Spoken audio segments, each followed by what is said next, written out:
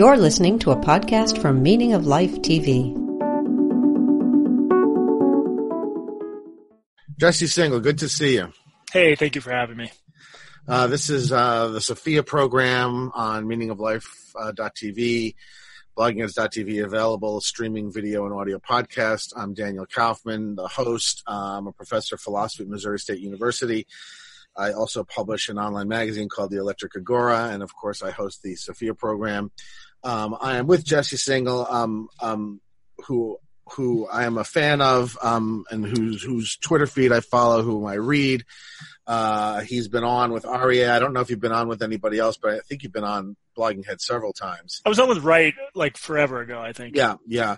But so everybody probably knows who Jesse is, but I'm going to ask him to introduce himself again, just so that he can highlight some of the stuff he's doing now that people might want to check out. Yeah, thank you for letting me do that. I'm a contributing writer at New York Magazine. I used to work there. I left to write a book that should be out in about a year. We don't have a pub date yet, about basically bad social psychology and why it goes viral sometimes. I also have a newsletter, jessesingal.substack.com, and I should also mention I have a new podcast with Katie Herzog, who some of your readers might be aware of. Blocked and Reported. I've been listening to that. That's enjoyable. Thank you. I appreciate it. I do recommend that to everyone. And Katie's another person who's been on Blogging Heads. And I see the natural fit because both of you are sort of fiercely independent. Both of you are clearly liberals in virtually every respect.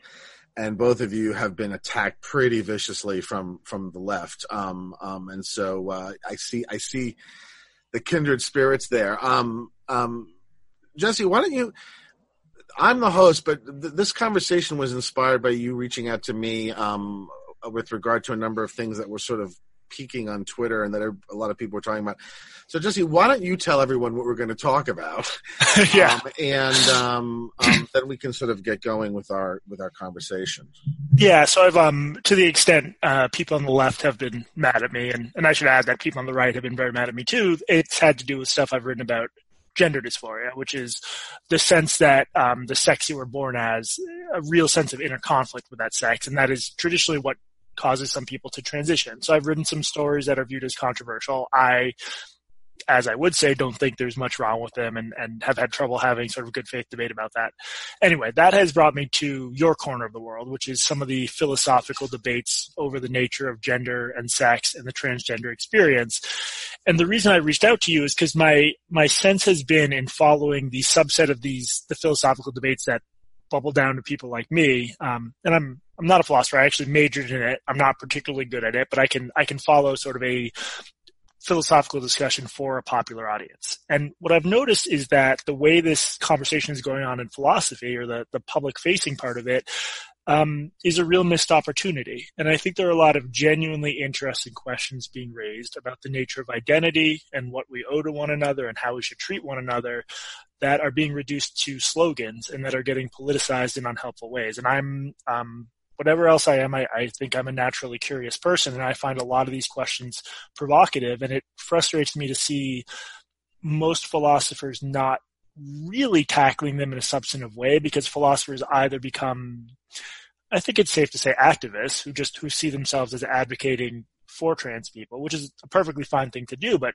sometimes incompatible with certain kinds of analysis. And on the other hand, there's a small subset of gender critical philosophers who I think I don't always agree with them, but are trying to make sense of this stuff in a more traditional way. But then there's also, I think you'd agree with this, like a huge number of philosophers who just don't want any part of this debate because it's so toxic, and the incentive, don't you think the incentives mostly point to staying out of it?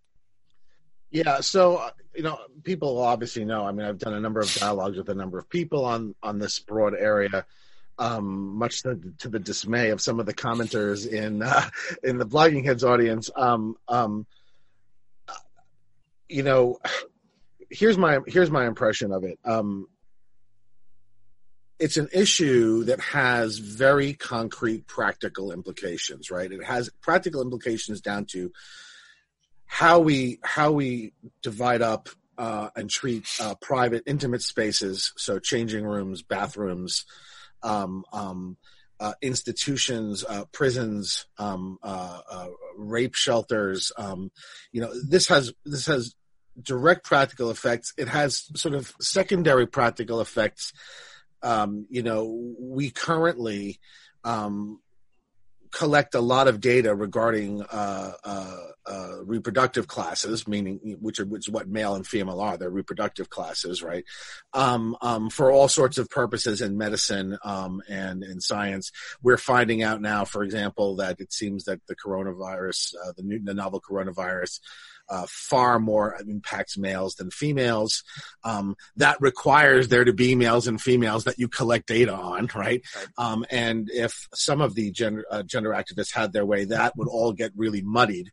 And so there are a lot of really, really frontline, practical, substantial effects of how we fall on this issue, which means it has to be a topic that can be a subject of public conversation and public discourse. As you correctly said, there's a small number of academics who we might go under the umbrella of gender critical, who are trying to sort of at least push back against some of the innovations that gender activists are trying to affect in public policy. And are being met with such a ferocious backlash that many of them, are now, some of them are having to now have bodyguards following them around school. There's a professor at Oxford in the UK who now has bodyguards because she's been threatened physically. Others who are being threatened professionally.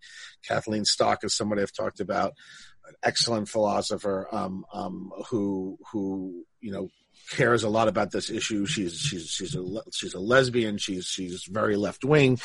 She's part of the women's rights movement, and she sees the intersections between on this issue that are damaging to women's causes.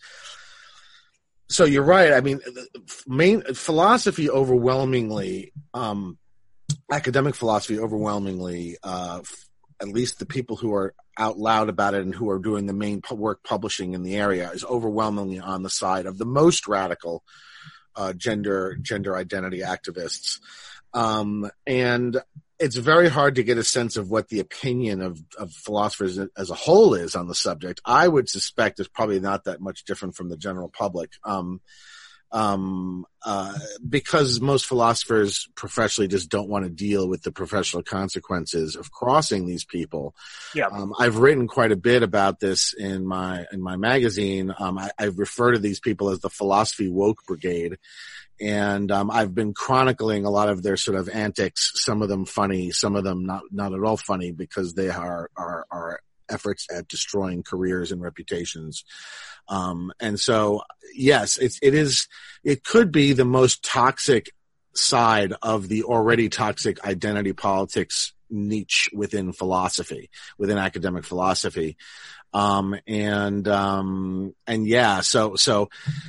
it's got a very sort of skewed, lopsided sort of situation in which the discipline is on this subject is dominated by people who very aggressively are on the most extreme gender identity side of it, though we have no idea how many people in the profession would like to disagree.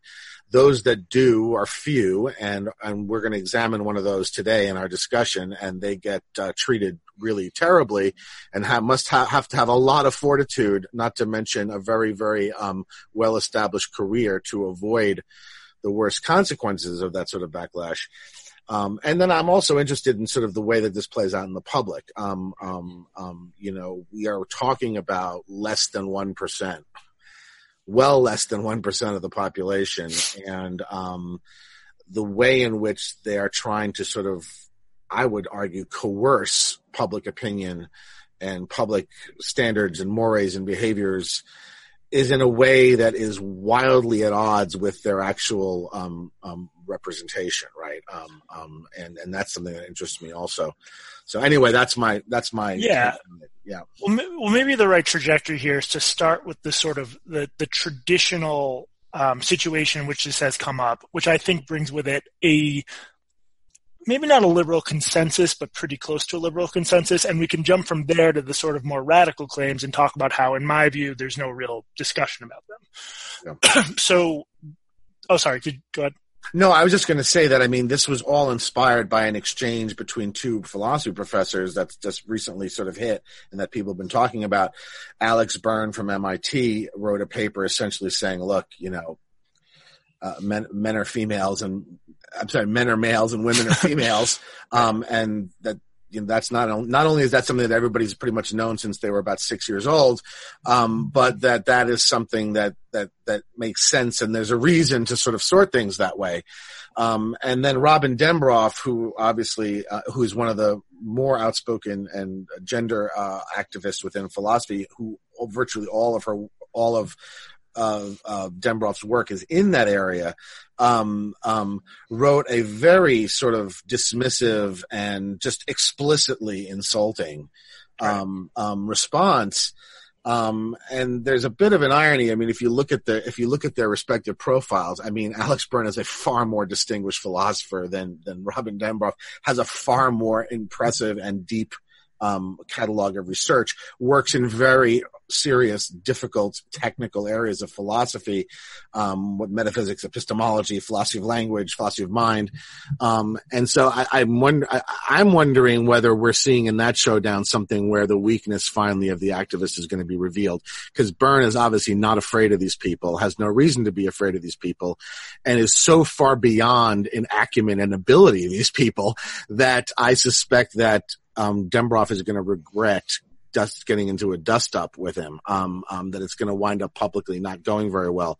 But so that people should know that the occasion of this was this specific spat between the two, and I assume at some point you're going to want to talk about that specific back and forth between the two of them.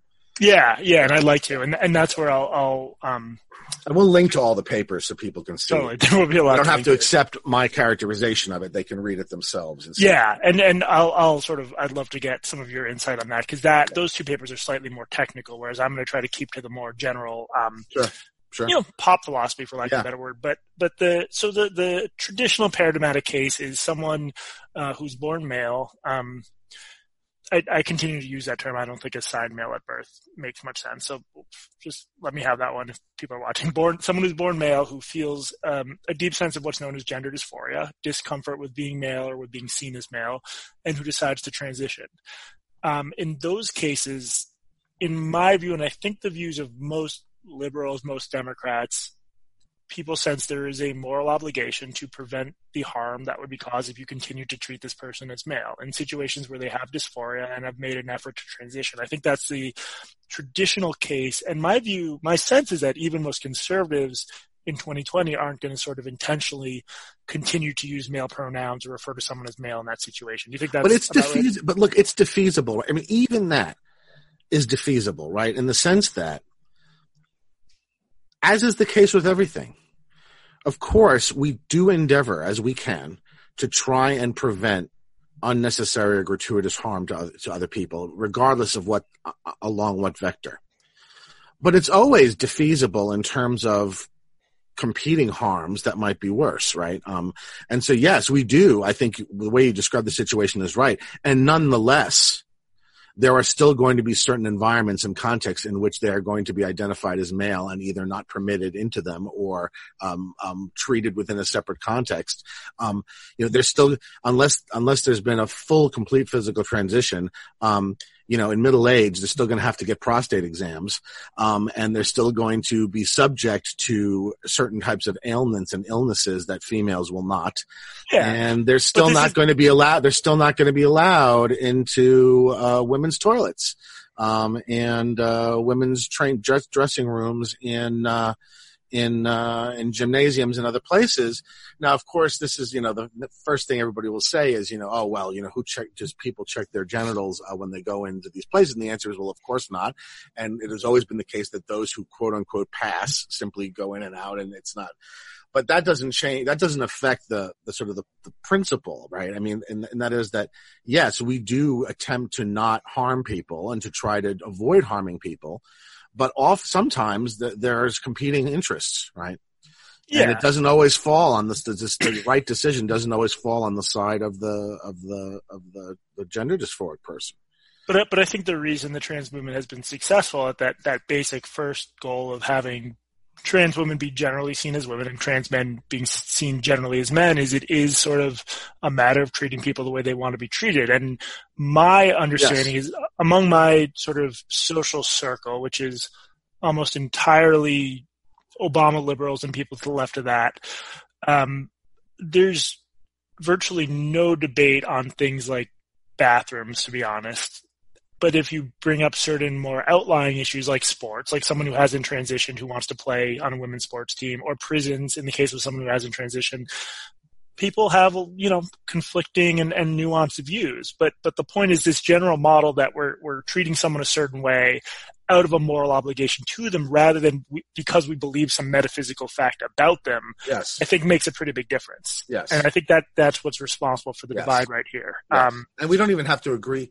I mean, there's certain social dimensions of respect that I pay to people, even when I categorically don't believe whatever it is that this thing is centered around.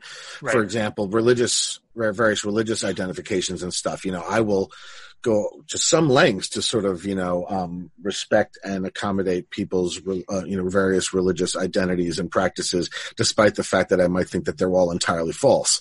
Yeah. Right? So you're absolutely right that there is a basic principle, I think, at work in which all of the things being equal, we do try not to harm others. All that I wanted to say is that the all things being equal clause is relatively wide, right? There's quite a bit that to which this would be defeasible, and it would usually be a competing interest, right? Yes, yeah. And I think we're probably, we might have some marginal disagreement there, but I think when I did a newsletter post about this, my whole argument has been we need to separate out different things. We need to separate out gender identity, gender, and sex.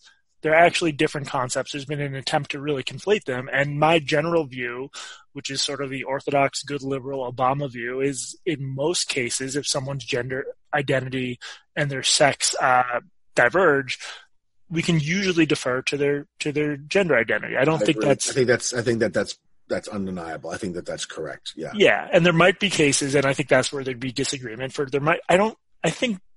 I wish there was better polling on this, because I think the vast majority of people think there are some cases where they diverge.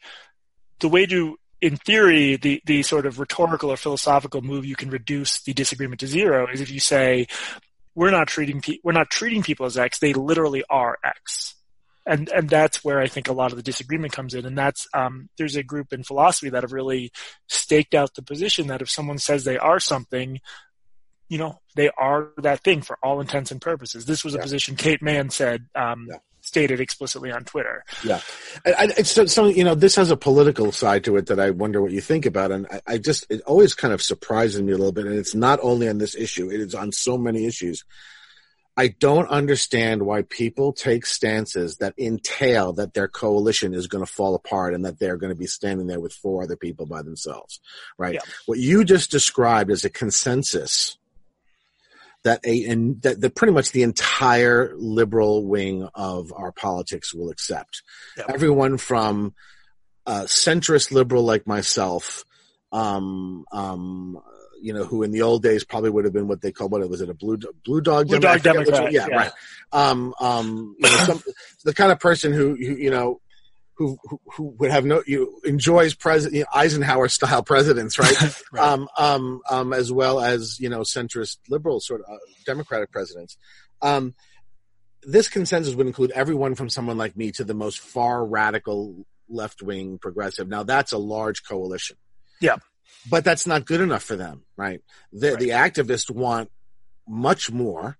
They want much more concession. They want much more purity. And the result is the destruction of what was a large coalition and the creation of a tiny coalition that has zero political chance of gaining any of its objectives other than through very uncivil and in my view unethical means. I think that's complicated because they do have power in some settings. I mean, but it always, when it runs into the electorate, it always goes right down the toilet, right? That's true. Yeah. I mean, you're seeing this in the UK where these issues are more advanced.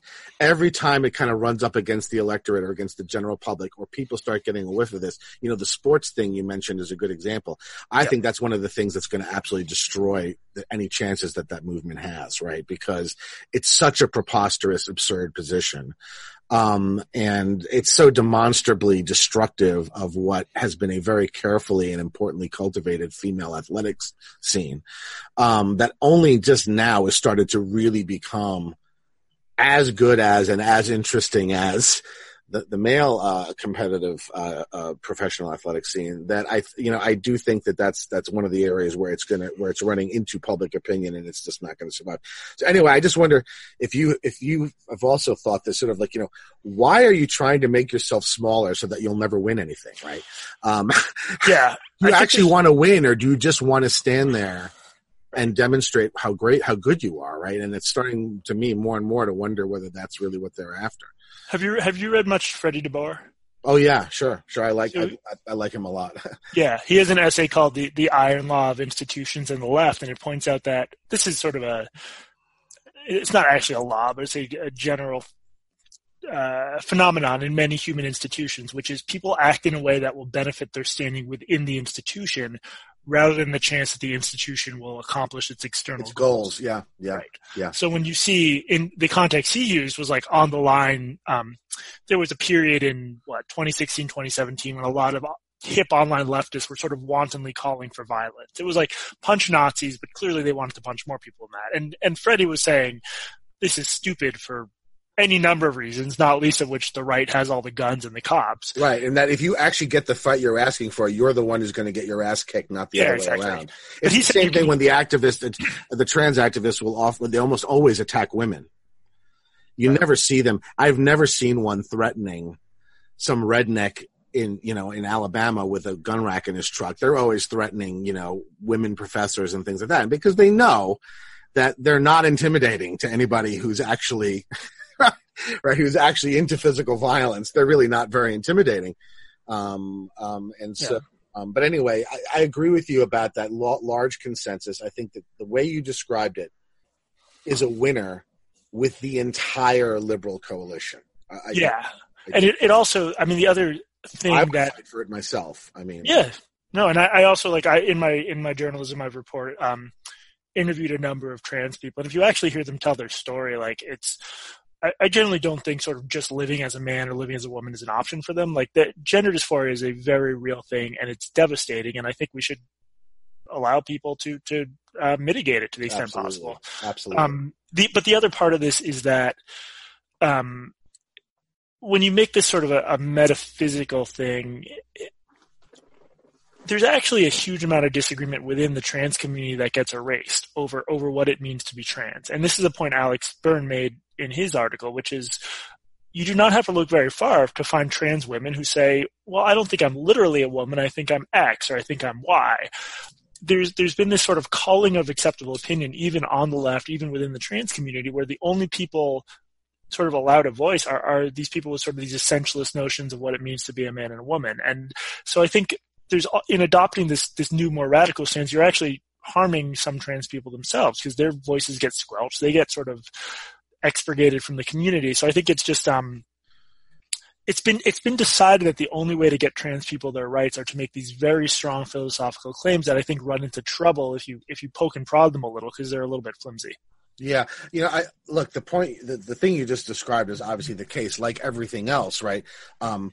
Trans people are subject to the same diversity of opinion, and even political orientation. I mean, probably the most famous trans YouTuber is Blair White, and she's a conservative, right? She's a Trump supporter, right? So, and this is the same thing with racial minorities. This is the same thing with everything, right? Of course they're diverse because people are diverse, right? Right. The problem is that the activists don't want to acknowledge this, because the activists are so sort of tunnel visioned. And so what they simply do is they simply deny, this is got beat by the judge is not gay enough, right? Right. It's the same kind of phenomenon. It's absurd. It's laughable. Anybody from the outside looking at it just says, oh my God, you people are insane. But it does function within the frame, to, in a sense, purify and isolate and present a kind of a unified front that's entirely artificial, right? Yeah. And I think it's important. There's a subset of conservatives who will always be against trans rights, but I want to pull up this specific Kate Manning tweet to make a point about it. Kate Manne. So Kate Manne is a very well-known young feminist philosopher who has very much come into public attention because of her book Down Girl, which Bob Wright did an interview with her on it, and people can watch it. But she's a very outspoken trans activist as well. She's not trans herself, but trans activist online on Twitter. I'm blocked by her. I'm actually blocked by all of these people, so I always have to find out what their latest goings on are from third parties. Right. Anyway, that's who she is. So yeah. what's the? Is this a tweet or what is this? This was a tweet that got some attention, and so just compare what the sort of basic logic we just discussed, which is you should treat people well to alleviate suffering and because they want to live who they are, versus I believe that trans women, being women in every sense of the term, are subject to misogyny as well as trans misogyny specifically. And I think just about everyone understands there's some differences between cisgender and transgender women. If there weren't, we wouldn't need those terms. We wouldn't need the cis prefix, which is itself controversial in some circles. But if that's going to be the messaging of the movement, most people just have a pretty visceral, intuitive reaction to that, like that's just false. And it puts people in a position of having to agree to stuff they believe is false to be part of the movement. Whereas the beauty of well, first the gay rights movement and then aspects of the trans movement is you can just make arguments that are true. You can get people on board by saying stuff that's true, and you're not requiring people to really rewire fundamental aspects of how they see the world. I mean, The most rewiring anyone had to do was conservatives had to deal with two gay guys getting married, which is by no means a major imposition. I mean, I know it was for some cultural conservatives, but at the end of the day, that worked. So I think to the extent the messaging around the stuff centers on like what Kate Manne is saying and a lot of the philosophers we're going to be discussing, I just don't think that's good, because it doesn't matter how deeply you look into some of these claims and think about that or how educated you are, it's hard to understand exactly what they're saying or how they could be justified. Yeah. Just one technical issue. Your audio is great, but your video is very choppy and is not in sync with your audio. I'm just letting you know that. I don't know if sure yours is mine also. Because I'm on a direct Ethernet line. Oh, so interesting. As far as I can see of myself, I'm not glitching and stuff, but maybe you're seeing me glitching. I think I probably have a worse connection than you. Hopefully. Are you on a Wi-Fi? Yeah, it's sort of the only. No, there's nothing we can do. The audio's crystal clear though, so it's okay. People will just have to deal with various stills of your hands. I think I look better I look better blurry anyway, so it's fine. Actually, I have to say, I kind of like you more hairy. Thank you.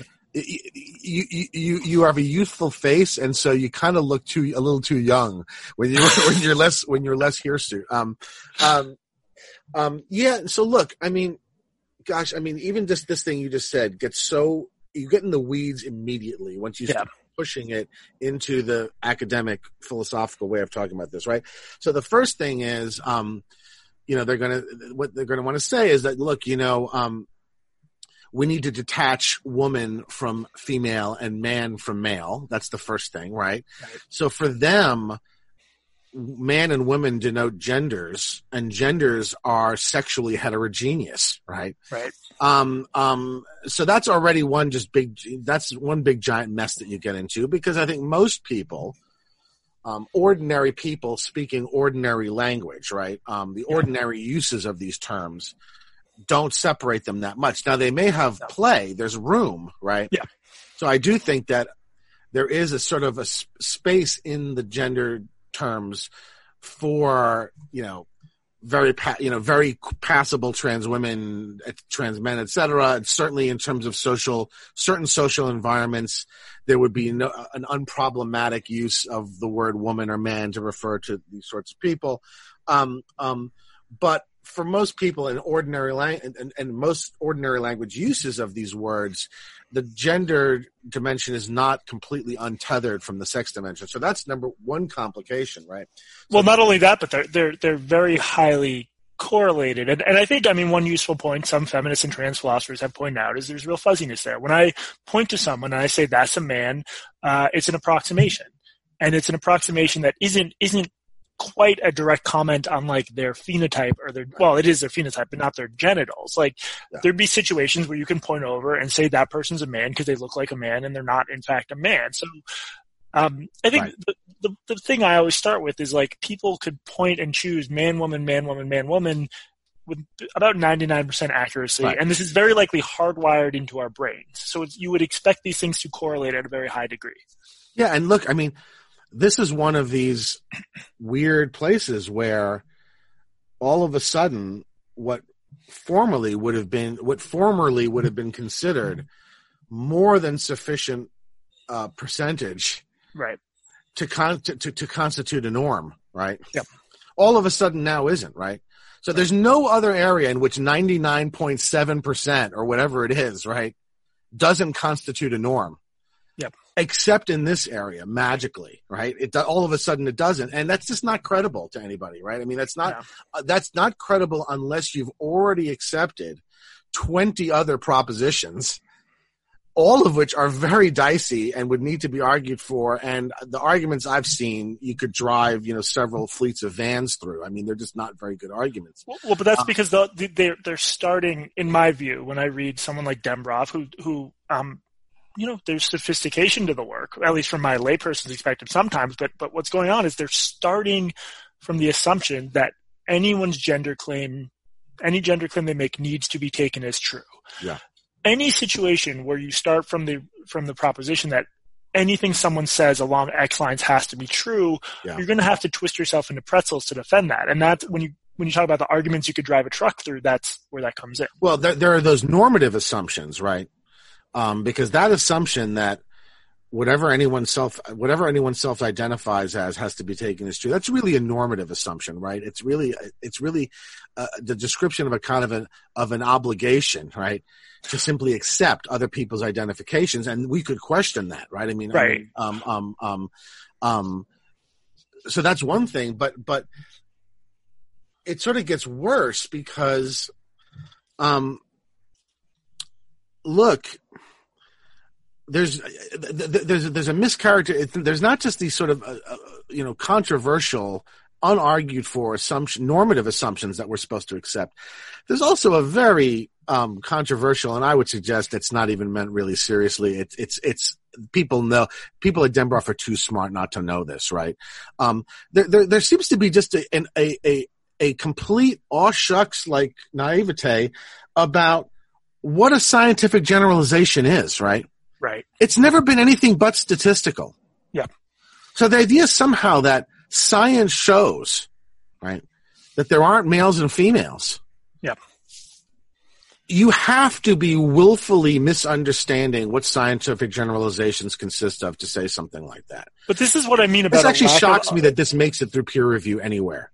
Well, right. But there's sort of it's funny. There's like a generalizability crisis in psychology right now. There's almost one in this corner of philosophy because they make claims that we so clearly wouldn't accept as true in other contexts. Like the fact that there are three-legged dogs does not mean that dogs are not quadrupeds. Right. Yeah, exactly. Right. I've raised that point a million times that there's never a good answer. Of course they are. There's not a single, textbook in zoology or anywhere else that's not going to refer to dogs as quadrupeds, right? Right. And we all know that what that means is that 4 legs is the statistical norm for dogs, right? And I guarantee you, it's less of a statistical norm than male and female sexes. Can I actually read a couple sentences from Dembrov because I want to get your take on this. The question of whether what's going on could be more seen as normative or descriptive. I think it's fuzzy here because in a paper Dembrov wrote with Daniel Wodak for Ergo, Open Access Journal of Philosophy, so they talk about this real-life person named Paige something. Paige is bi-gender. Is that the Arrow piece you just sent to me? Yeah. Yeah, I read that. Yeah. Okay. So they write about Paige. Paige's gender flips, their internal sense of their gender identity flips from male to female multiple times a day. Sometimes in their view, they're a guy. Sometimes in their view, they're a girl. And they raise the possibility of using they to refer to someone like Paige. But that's a problem, right, Dembrov and Wodak, for this reason. Given current linguistic practices, it contributes to the stigmatization that Paige faces as a bigender individual. It tacitly communicates that at no point in time is Paige like Hillary Clinton or Catherine McGregor or any other woman for whom she would be used, and likewise that at no point in time is Paige like Steph Curry or John Oliver for whom he would be used. Now, as is often the case here, it's sort of left unsaid. What's your reaction to that? I mean, I'm just curious. I don't know what it means. Just to that. I mean, are you moved by that? Well, no, because I don't know. My immediate thought is, well, mean. that's too bad, as my immediate thought. Right. Yeah. Well, and I also don't know, what does it mean? So, but people. I guess it's being, okay, it's a normative claim in the sense that I should not refer to Paige as they, because I will tacitly communicate that Paige is not like Stephen Curry. Right, but you're also supposed to get the he and she right then all the time, right? Right. I mean, well, this is part of the argument that we should just use they for everyone, which would render this a moot point. But even setting that aside. Well, wait a minute. I thought you just said that using they stigmatizes this person. They think that in the long run, if we use they for everyone. No, I understand. Look, I know. Oh, yeah. I read the article. No. All that I want to say is this is the sort of thing. Right. You're now getting into a territory of this is madness to everyone other than the people who are inside the tent, right? I mean, this only makes sense if you already accept 50 other things that don't make sense. Sure, right? but it would be, this is what I mean though. Like, who acts like this? I would like it to know what it means to say Paige is like Stephen Curry, and I suspect Dembroff and Wodak would say Paige is like Stephen Curry in that Paige is a man during those periods when Paige feels like a man. And then I would say, okay, what do you mean by is? And they would just go. Yeah, conversations are circular. Yeah, I don't want to scattershoot because we could go all over the place. I mean, I wrote a whole essay called "Feeling Like a Man," in which I said I don't think there is such thing. I don't either. I don't think I have a gender identity, which is why I don't think you should hinge this whole. You asked me, what does it feel like to be when I couldn't answer you? Yeah, I find it very interesting that the only people who seem to understand what these things mean are the people who are using them in political arguments. Right? But this is like the other thing. You know, I really liked Alex Burns' article in Arc Digital, where in the same way Rebecca Riley Cooper did, he pointed out there's really basic problems with the whole framework of gender identity.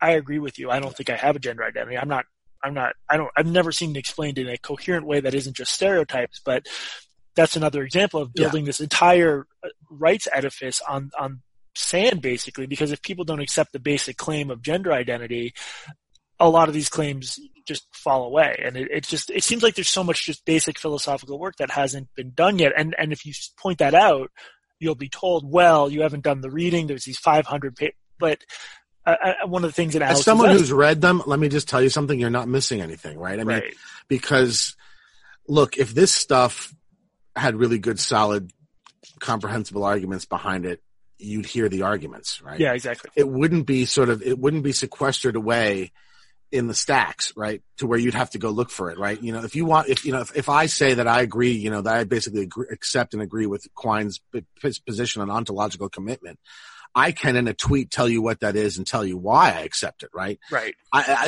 You're never going to have a conversation with me where I say, well, you know, those of us who actually have done research in this know the answer, and you'll just have to go look in the archives. I'm not going to spend my emotional labor on you.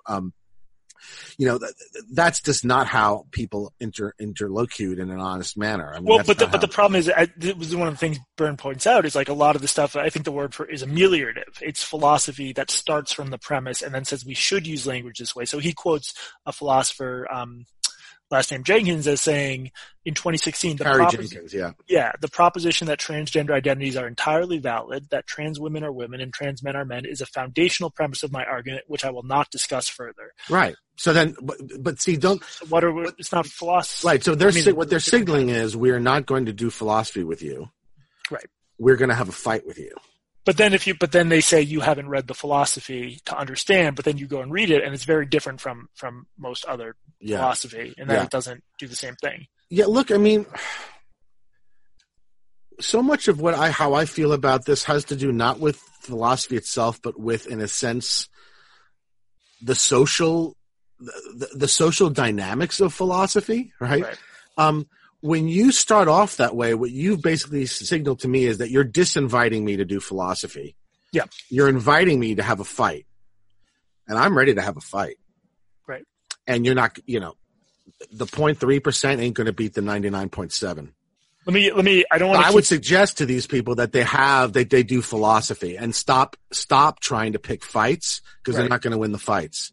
Right. Right. And if they want to advance the cause of the people that they think they're advocating for, they'd be better off doing a lot more philosophy by which I mean actually talking to their opponents rather than trying to pick fights with their opponents. Do you think any of them would appear on your show and talk about this stuff with you? Well, they all block me, so I have no idea. I mean, and honestly, Jesse, I mean, I don't want to fight with people.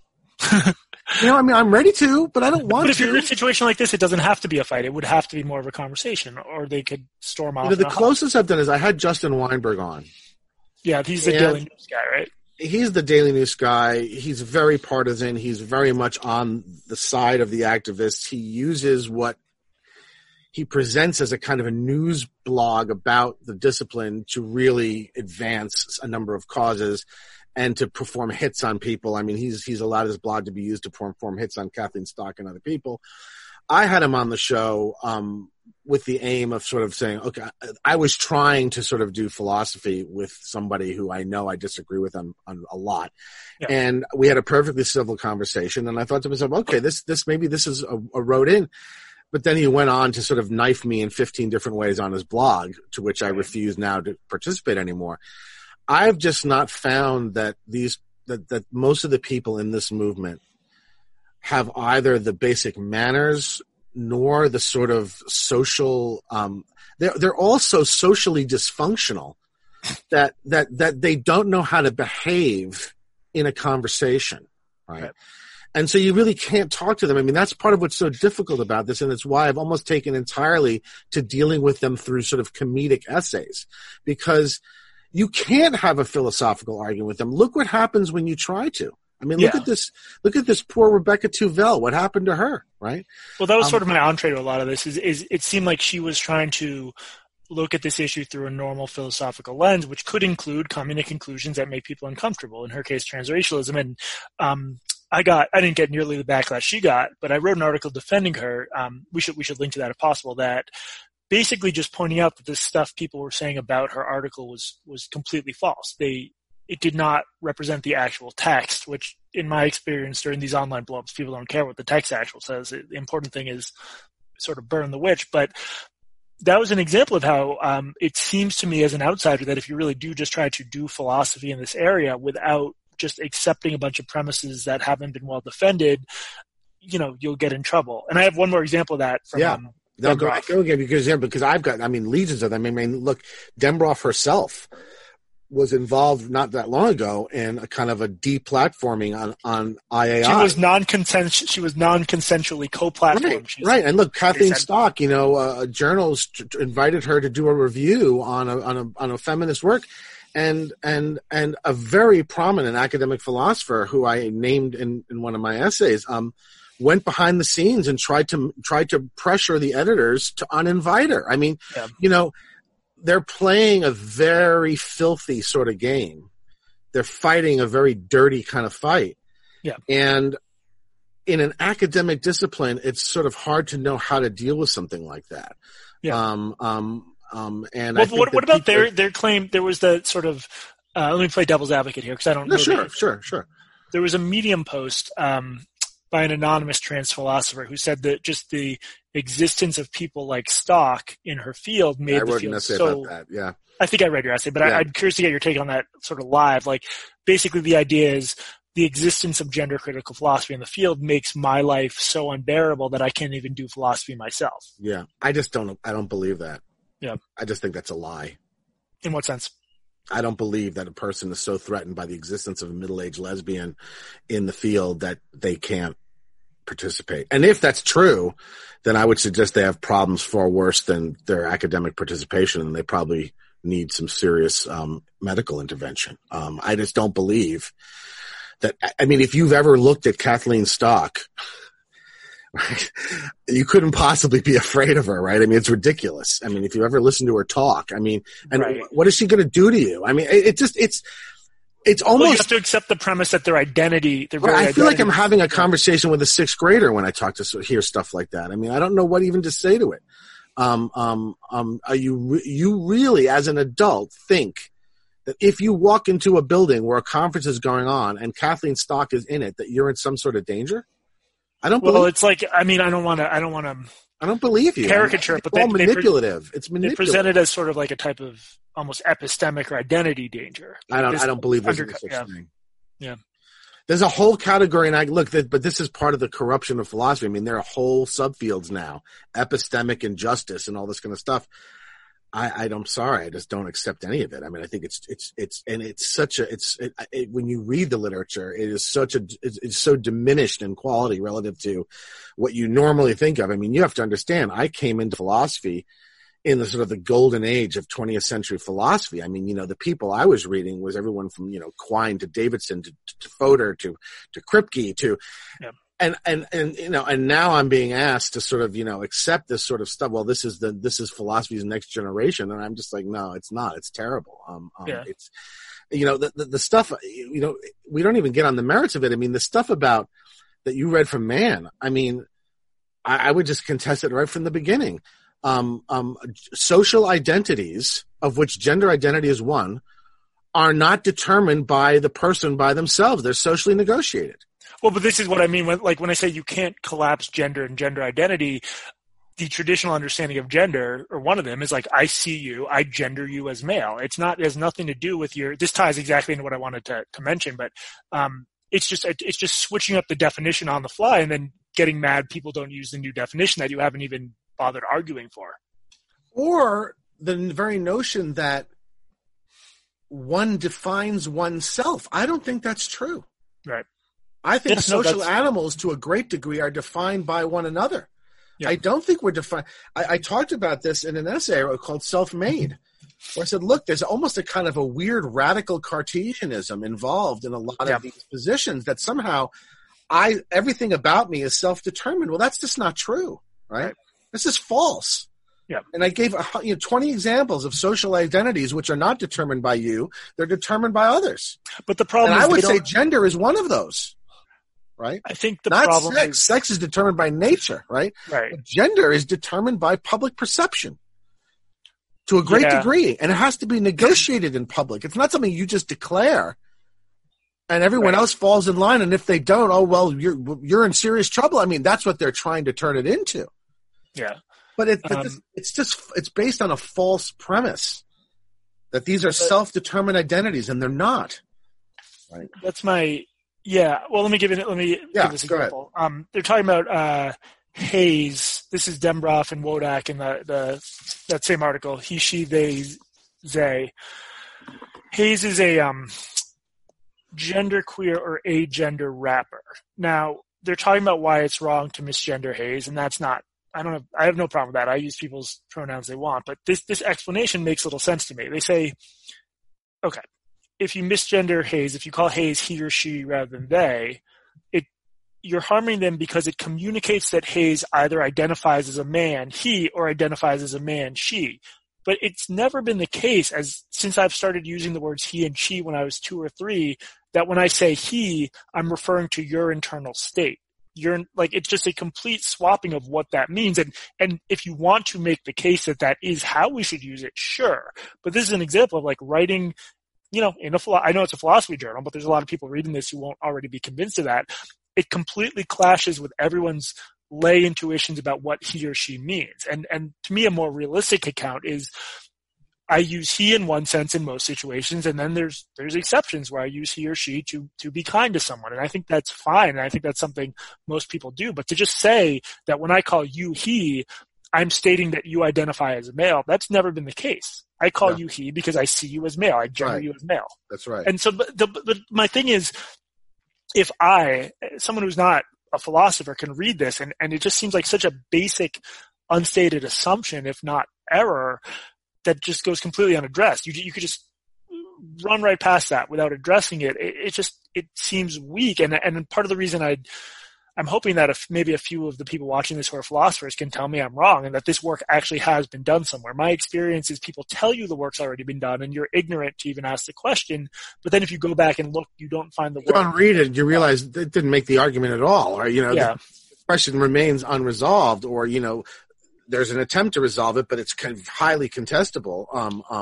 And in a normal, healthy subdiscipline, that would have played out in the journals. In other words, you would have had.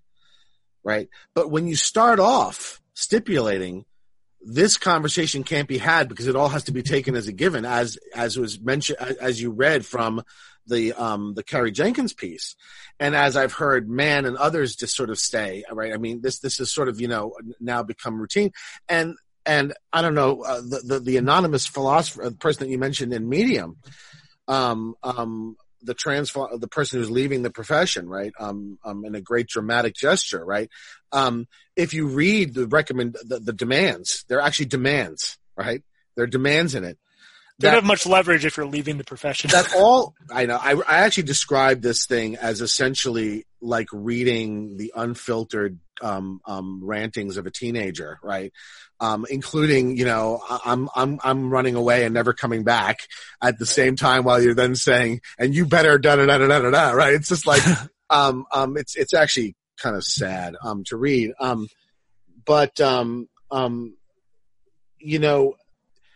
The problem is that they're demanding that the whole discipline act this way, right? If you read the list of demands, it's that journals should not publish articles that don't accept those fundamental assumptions, which means the conversation you're describing, in which the arguments could be played out and tested against counter arguments, and thus, at least by the end of it, you could say that this radical gender identity position has a sort of a solid foundation and has really confronted its critics, right? Yep.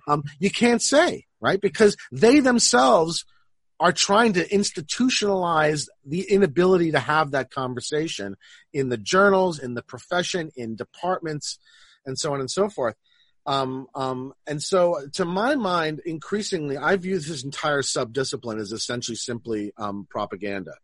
It's not philosophy, and it's really not actually intended to be philosophy. Someone who starts off saying, I take A, B, C, D, E, F, G, all of which are highly contestable and controversial, right, and are not accepted by probably more than 50% of the profession, right? Yep. I'm taking those as givens, and not only can you not contest them, but if you try to contest them, I'm going to pressure journals to drop your article and reject it, and I'm going to call your department, try to get your department to censure you. In fact, that's not philosophy, right? Is the that's problem warfare. here That's warfare.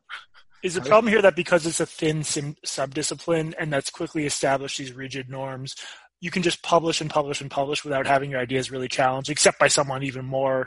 They are in an echo chamber. They remind me of sort of like Fox News types on the right. I actually wrote an essay where I kind of wished out loud that these two groups would just leave together, go to an island, let the Fox News people and the crazy far progressive wing of my party go off on an island and murder each other together and leave the rest of us alone, the other 90% of us alone. Yes, I mean, you can't do philosophy that way. Right. You can't do philosophy. That philosophy is all about engaging with the assumptions, especially when the assumptions are controversial and yes, in my view, contrary to common sense and ordinary language, which again is, remember what we're talking about. Anybody can define and stipulatively define any technical terms that they want. Right. And the usefulness of that will depend upon the uses to which they're put. But what we're talking about is ordinary common speech. And their common, look, I mean, this is a philosophy of language thing, but with regard to ordinary language, meaning is simply customary use. Right? Now that can change. They're trying to change it. Well, but that's the way it changes through negotiation. It doesn't change by you just declaring it on Tuesday, right? And now the meaning's changed. That's not how it works, right? Well, so going to the Byrne-Dembroff sort of face-off, which centers on the question of what a woman is, was your sense that it seemed to me Dembroff was genuinely fuzzying up and denying what I view as a fact that most people, I'd say upwards of 98 or 99% on the planet, do view woman as referring to a specific thing. It seems like Dembroff is saying, well, different communities use it in different ways. Who's to say? Was that part of her argument? Well, she does say that. I mean, and I love when she uses word. I'm sorry. I can't even do the they, all right, with a singular. It just screws up my sentences. I'm just going to say Dembroff, all right? I'm not deliberately misgendering this person. It's just that I cannot incorporate they, plural, into sentences without having to stop and think about what I'm saying. And this is one of the reasons why I don't want to do it, right? I mean, unless you really demonstrate to me some really serious harms, which I don't believe you can, I'm just not gonna do it. Actually, it's funny, but technically Dembroff's position is that you have an active duty, you have a positive duty to not misgender, but you actually do not have, you have a negative duty to not misgender. You don't have a positive duty to gender, so you're on Dembroff's page on this anyway. Okay, well, good. And I'm just going to say Dembroff, and I want to be explicit that my lapsing to she was not a purposeful slight. My criticism of Dembroff's what this person is saying is in the content of what I'm saying, not the manner of it. I'm sorry, I just got off track. What was I talking about? Basically, it read to me that Dembroff was sort of giving short shrift to the. Yeah. So Dembroff is, trying to pretend that ordinary common usage is not what it is, right? I noticed the use of the word many. Many find this stifling. No, they don't. 99.7% don't find this stifling. That's not many. 0.3% is not many. In any sense of the word, as anybody means it. It's not many.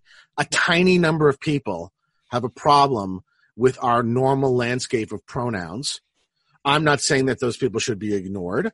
I'm not saying that, perhaps they couldn't mount a public campaign and eventually start to turn and change ordinary common usage. But all that has to be socially negotiated. It can't be done by fiat, and it can't be done in 5 minutes, and it can't be just done by saying it and stipulating it and then threatening everybody who doesn't comply. I mean, A, it's not going to work, and B, it's wrong, right? I mean, that's just not how we operate. The fact of the matter is that most ordinary speakers of English think the word man and woman denote sexes, not genders. Right. And that is reflected in the ordinary common language meaning of the term. Well, let's do a quick woman, adult, human, female. You've seen this thing, right? I mean, that's ordinary common usage. Now, that can be changed. I have no problem with Dembroff and company trying to change it. Yeah. But I need to hear a good argument of why it should be changed. And you're going to have to make an argument. And you're going to have to, in a sense, negotiate that with others. In other words, you may not be able to get everything you want. You may only get part of it. I mean, that's the nature of social negotiation, right? But they don't want to do any of that. Right. Right. They want everything, and they don't want to have to negotiate about it, and they don't want to have the arguments. They want to be able to stipulate all the arguments away. They want to be able to get journal editors and to refuse to even publish people trying to have those arguments. Now, when I see all in that situation, what I conclude is that you're not inviting me to do philosophy. You're picking a fight with us, and that's how I've been responding. Right? If somebody wants to invite me to do philosophy, I'm happy to do it.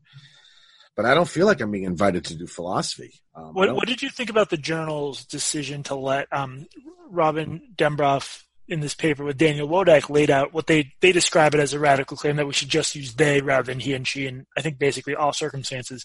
Throughout this paper, Dembroff refers to Alex as they. I was a little bit surprised that I asked why Dembroff was misgendering Alex.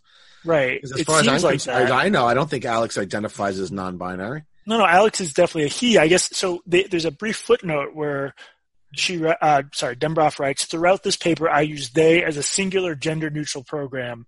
See Dembroff and Wodak 2018 for a philosophical criticism of gender-specific pronouns, which is sort of gets to what we're talking to, where it's like, I made this argument, therefore this argument's right, and I'm going to go with this method in contravention of the way everyone uses language and likely in contravention of Alex's preference himself. Like, none of that matters. It just sort of steamrolls everything. Yeah.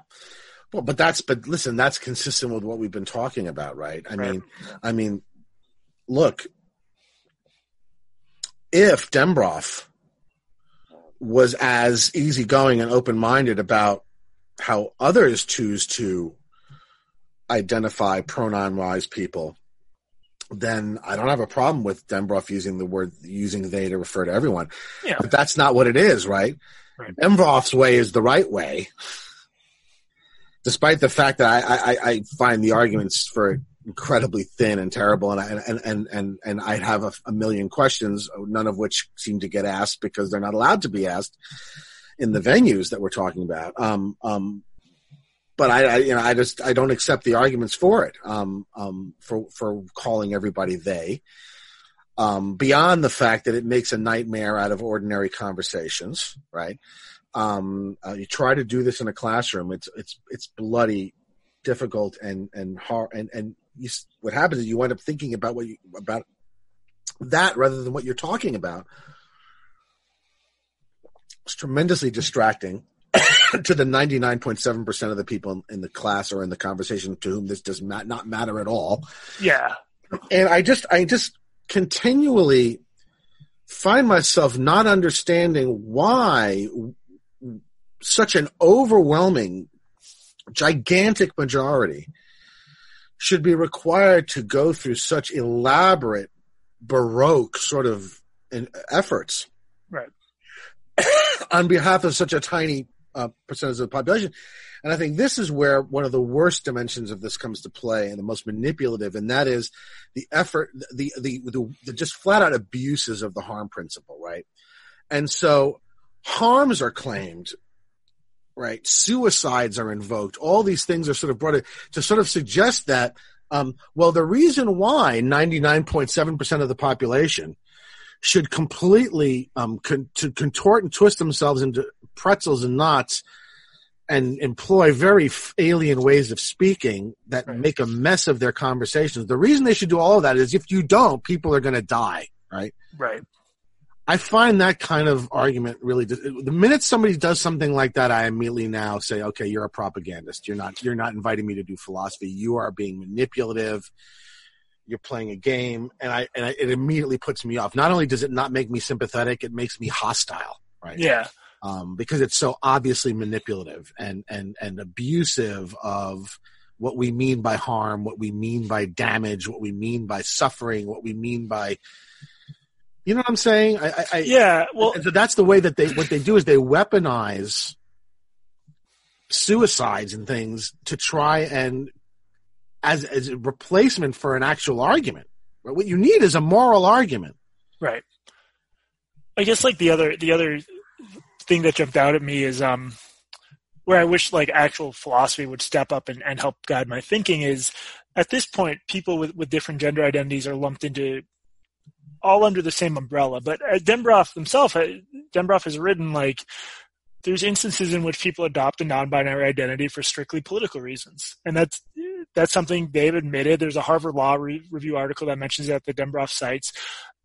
Again, philosophically, that is very different. Saying, I want you to use this pronoun because of my political beliefs. I want you to validate my political project is very different from, I strongly feel this thing within me that I've always felt, and it will cause me harm if you don't acknowledge that. Those are clearly very different situations, and they're lumped together as the same thing. And again, if this was sort of a normal, mature discussion of what do we owe others, where do those obligations end, we could sort through some of that stuff. Instead, you have this position where, you know, someone with crippling dysphoria who really can't function without hormones is lumped together with someone who just decides as a political project they're going to adopt they pronouns. Those are clearly very different situations, and under normal circumstances we could, you know, explore those distinctions, I think. Well, I'm aware at least that there are some pretty severe divisions within the trans community. Yeah. I know that, you know, there's all sorts of horrible sort of epithets that are used, that are hurled against one another within the community. It strikes me as an extremely dysfunctional activist movement. You know, I wrote an essay a while ago in which I asked whether the gender identity movement is going to destroy the traditional civil rights coalition. And I kind of think it is, right? I mean, because it's very much at odds with traditional civil rights, right? The traditional civil rights are all centered around the idea that people should not pay a social, political, or economic or other sort of price for the having of immutable characteristics, right? Whether it's their sex, whether it's their race, even though there really aren't races. So what you're talking about is ethnicities and skin colors and stuff like that, or their sexual orientation, right? And there's a very straightforward way in which you can make a very clear and uncomplicated argument of why these are really irrelevant to any of the sort of the social and political and economic prerogatives that people should have. And it's all about acknowledging a material reality, but denying it a social or ethical valence, right? Right. The gender identity movement is not about that at all. The gender identity movement is entirely about forcing people to accept one's self-identifications, often in contradiction with material reality, right? So, I mean, there are these very sort of brazen efforts. I don't know if you've ever seen this Alex Drummond person in the UK, right? But, the Kate Mann, Robin Denbrough, someone identifies as a woman, then they are a woman. Oh, is this the person who identifies as a lesbian? They got like a BuzzFeed write-up? Well, this is a person who has a full beard, who is in every demonstrable, obvious ways a man, other than that he wears women's clothes, right?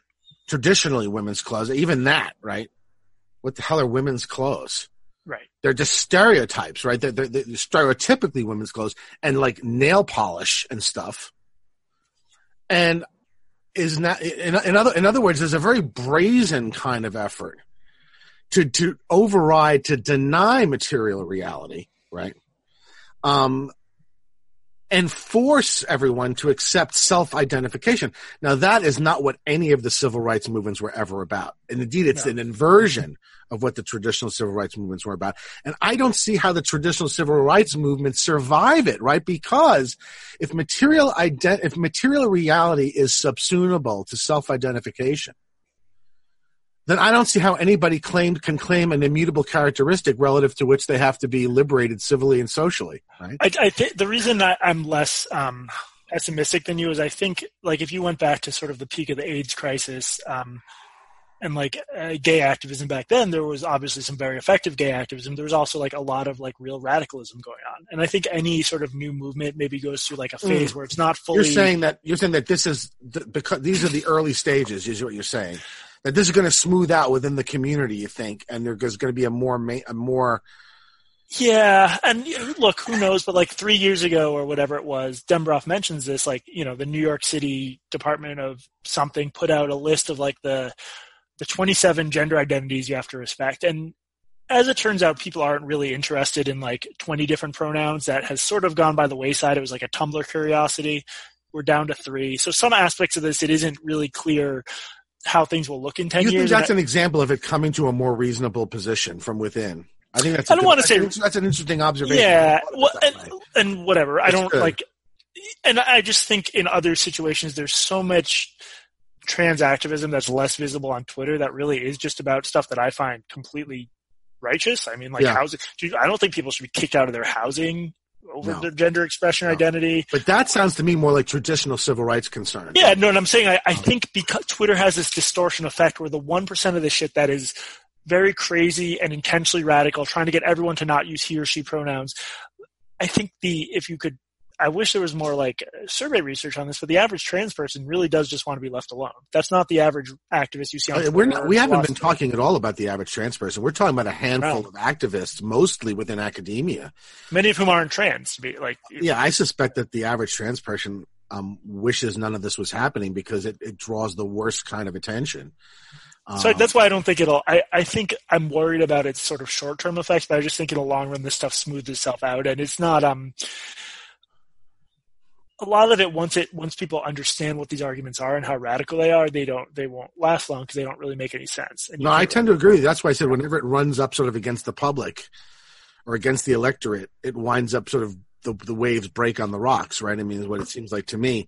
Yeah. But the problem is that a number of sort of the institutions are really being damaged by in a sense accepting the coercive force of these activists, right? I mean, I mean, look, I mean, I'm not sure. I think once everything washes out in the UK regarding what happened at like the Tavistock Clinic and all of these sorts of, I think this is going to set back the cause, right? What we're going to find out is going to be so horrifying, and represent such catastrophic medical malpractice.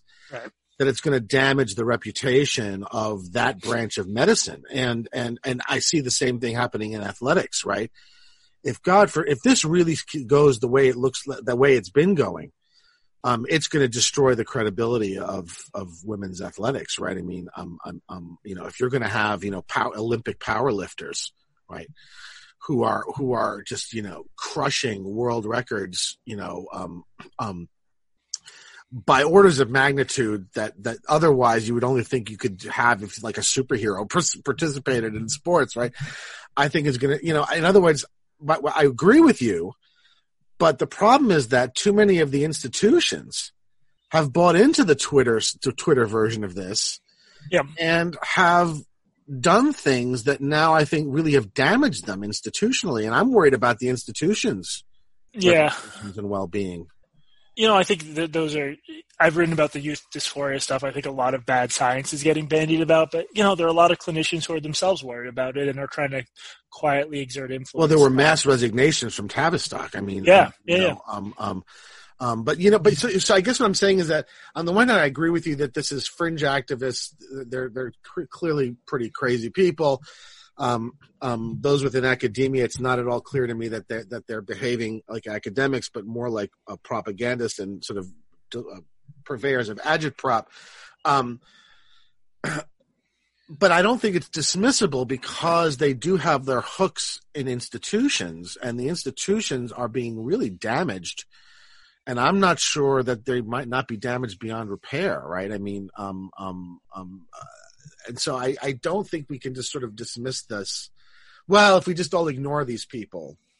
Yeah, no, I mean, I think right? It should be pushed back against. No, I agree. I just think it's like an early, I think it's like early on basically for a lot of the stuff. How early do you think, I mean, it's you're right in the sense that when you pointed out it was early, it should have shocked me because it feels like it's been forever. No. How long do you think if you were writing a sort of a comprehensive essay on this? Yeah. How long would you say this has been going on? What we're talking about? I mean, it depends how you define this, but like it was basically a decade ago the first kids in the States started transitioning and going on puberty blockers. We don't even have long-term data on that yet. The sports stuff is brand new, and you see. I meant the toxic politics. I don't mean the actual phenomenon. The phenomenon has probably been going on forever, right? Well, I mean. This sort of circle of issues, personalities, distortions of discourse that we're talking about.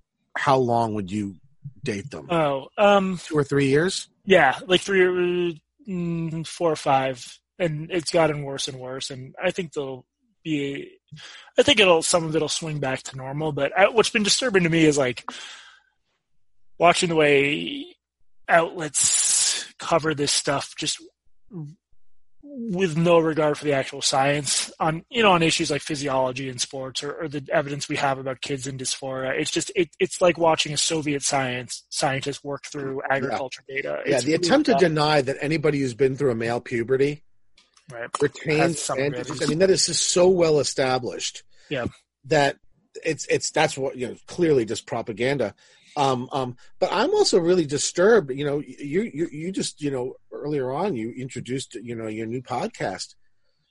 I mean, what they have done to Katie, right? Herzog. Yeah. I mean, we're talking about you walk down the streets of your city and there are stickers posted stuck to like lampposts and bus stations, like calling for your murder and stuff, right? I mean, or just saying the most awful things about you. I'm disturbed also about what's being done to people, right? Who try to.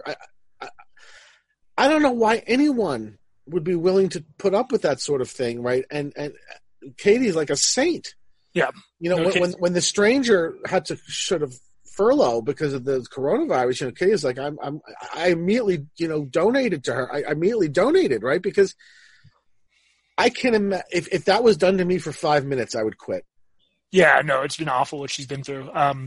But, she's resilient, and I'm lucky I get to do a podcast with her. You're getting it too. I mean, I don't know if you've gotten as far as people like, postering your neighborhood, right? With I had some weird stuff happen to me. Yeah, it wasn't because she's gay, she got sort of ostracized by her own community in a way I didn't. Also, like, I have normal friends. I don't have like Brooklyn leftist hipster friends, so I faced no like real world social consequences, whereas she really did, which sucks because she's an excellent reporter and she didn't do anything wrong. And she's so obviously liberal and progressive. Yeah. That, going back to that earlier point, it's just like, if an activist movement on the left cannot include Katie Herzog, then I don't know what then is there two people in it? Well, this is where I get sort of a little bit feel a little bit aggrieved as well, to be honest, because it's like, if you read my work on this stuff, it's like, I think some well-diagnosed 13-year-olds should go on blockers and hormones. I really don't think it, like, if they really have been through a serious process and had competent care, and I know that's controversial, that if that is not an acceptable position to be part of some big liberal coalition, I mean, that's insane. Then there's no coalition. No coalition. It's doomed. So. Yeah. Did you want to talk at all specifically about the dynamics of the Byrne-Dembroff, or did we just cover it to your satisfaction? I found it a bit of a remarkable exchange. I didn't know if you wanted to go into details of it, or. Well, I'd be curious to hear. I felt so. Some of the other Dembroff stuff I mentioned, it was totally comprehensible to me. This one was a little bit more technical. So if you found it remarkable, I'd be curious to hear your more expert take. Well, I mean, I found it remarkable partly for some reasons that you've already identified, right? I found remarkable. So Alex lays out a very plain, clear, straightforward case, very analytic. You read it, it's like, okay, this is clearly a very standard analytic philosopher, right? I've read papers like this about everything from, properties to, natural kinds to any other sort of technical topic in analytic philosophy.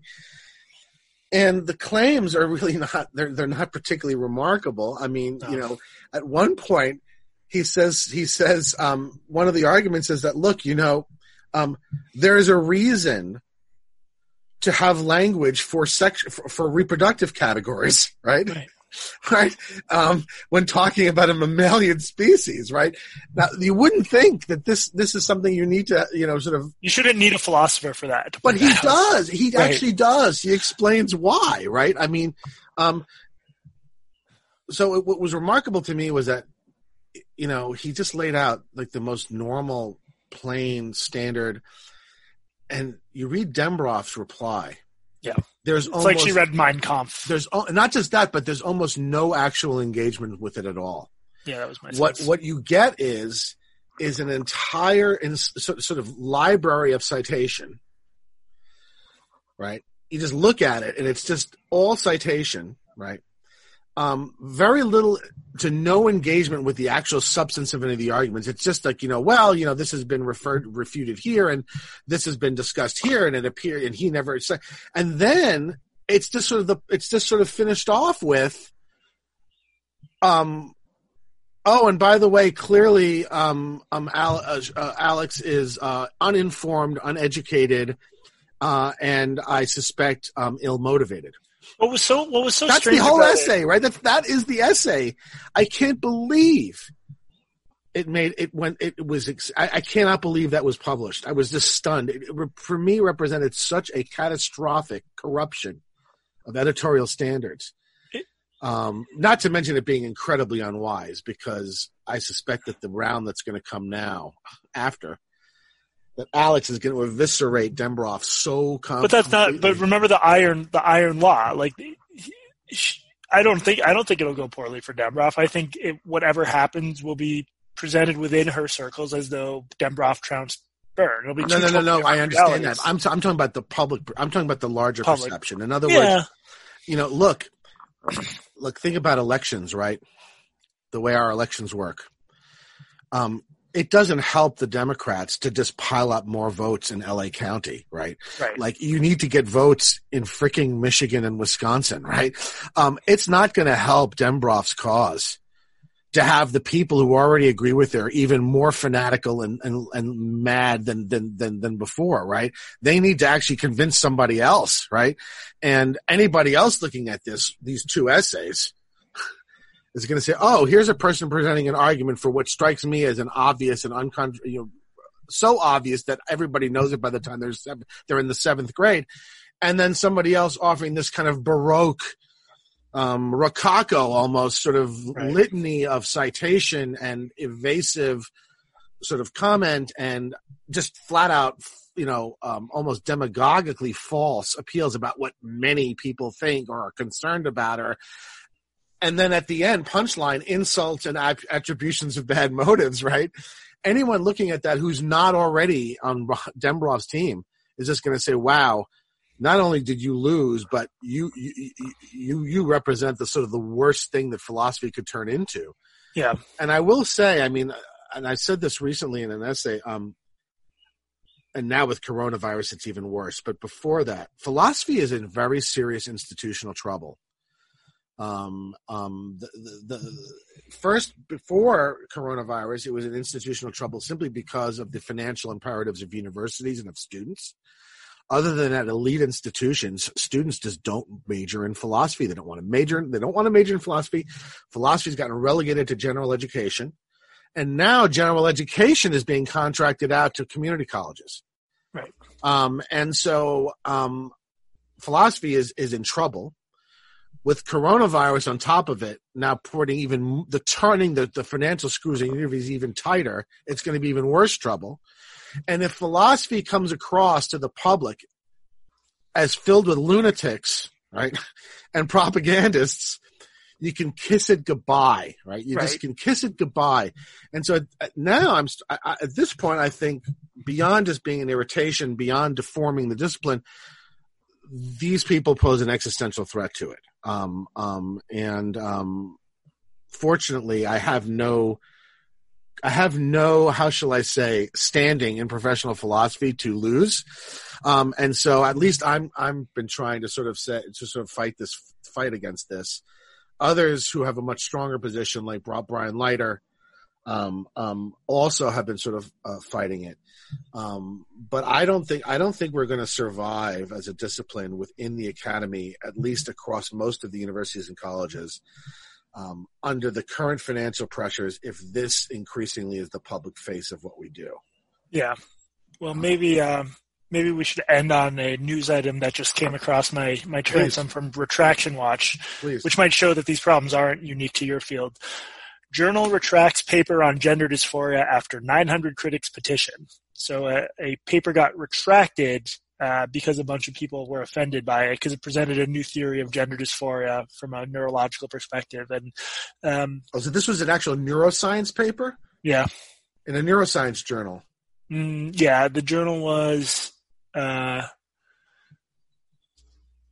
what's been retracted? eNeuro. Yeah. But I mean, anyway, this would open up a whole other avenue. But the point is, if you try to No, it's not just philosophy.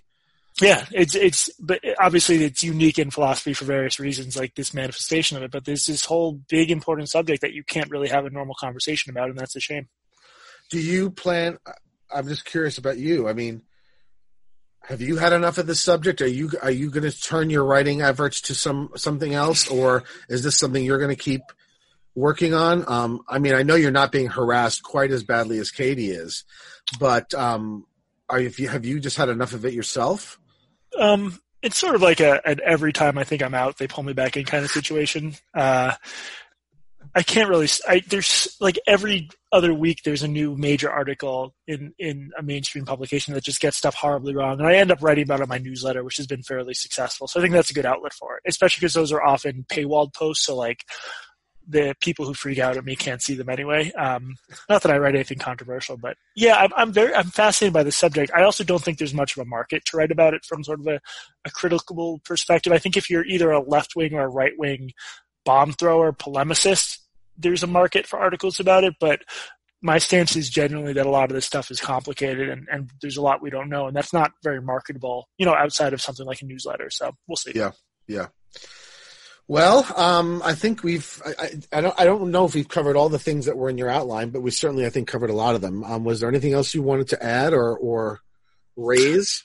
No, I wish more, again, there's limitations to what I can say about this stuff because I'm not a philosopher.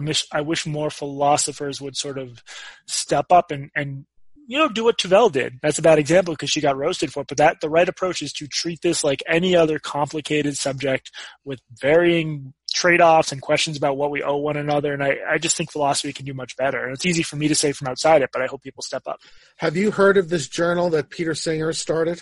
Yeah, the one about sort of controversy. The Journal of Controversial Ideas, in which people will be allowed to publish anonymously.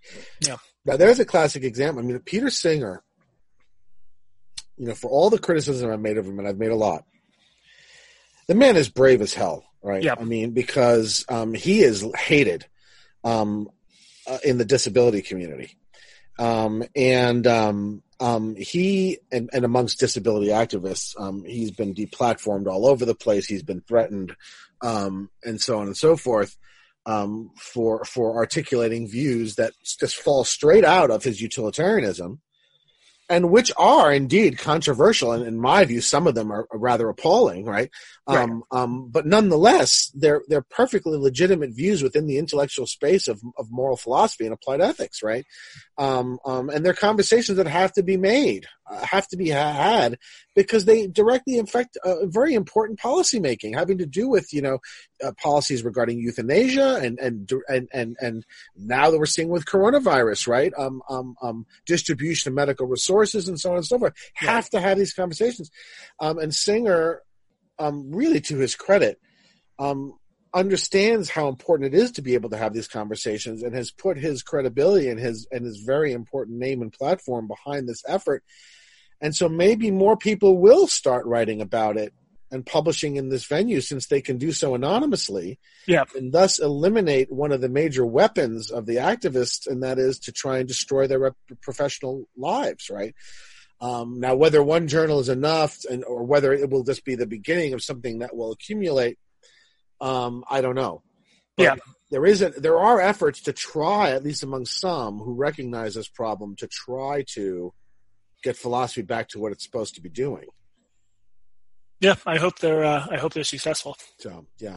All right. Well, thank you so much, Jesse. And we'll have links to all of the things we talked about, as well as to Jesse's current and ongoing projects. His Twitter feed is very much worth following, and thank you. And also you have a newsletter, and you said that that's been successful. Yeah, no, I've been gratified to see that it's let me do less other freelancing and be a bit more self-sustaining, which is good. Yeah. So, and of course, the new podcast with Katie Herzog of The Stranger. Yeah. I hope people check out Blocked and Reported. It's on all the major podcast apps. Yeah. Katie's got a wonderful sense of humor. You guys it's a great pairing. I strongly recommend it to people. Thank you so much, Jesse, and we'll see you around these internets again soon. Thank you. Thanks everyone for watching. All right. Bye-bye.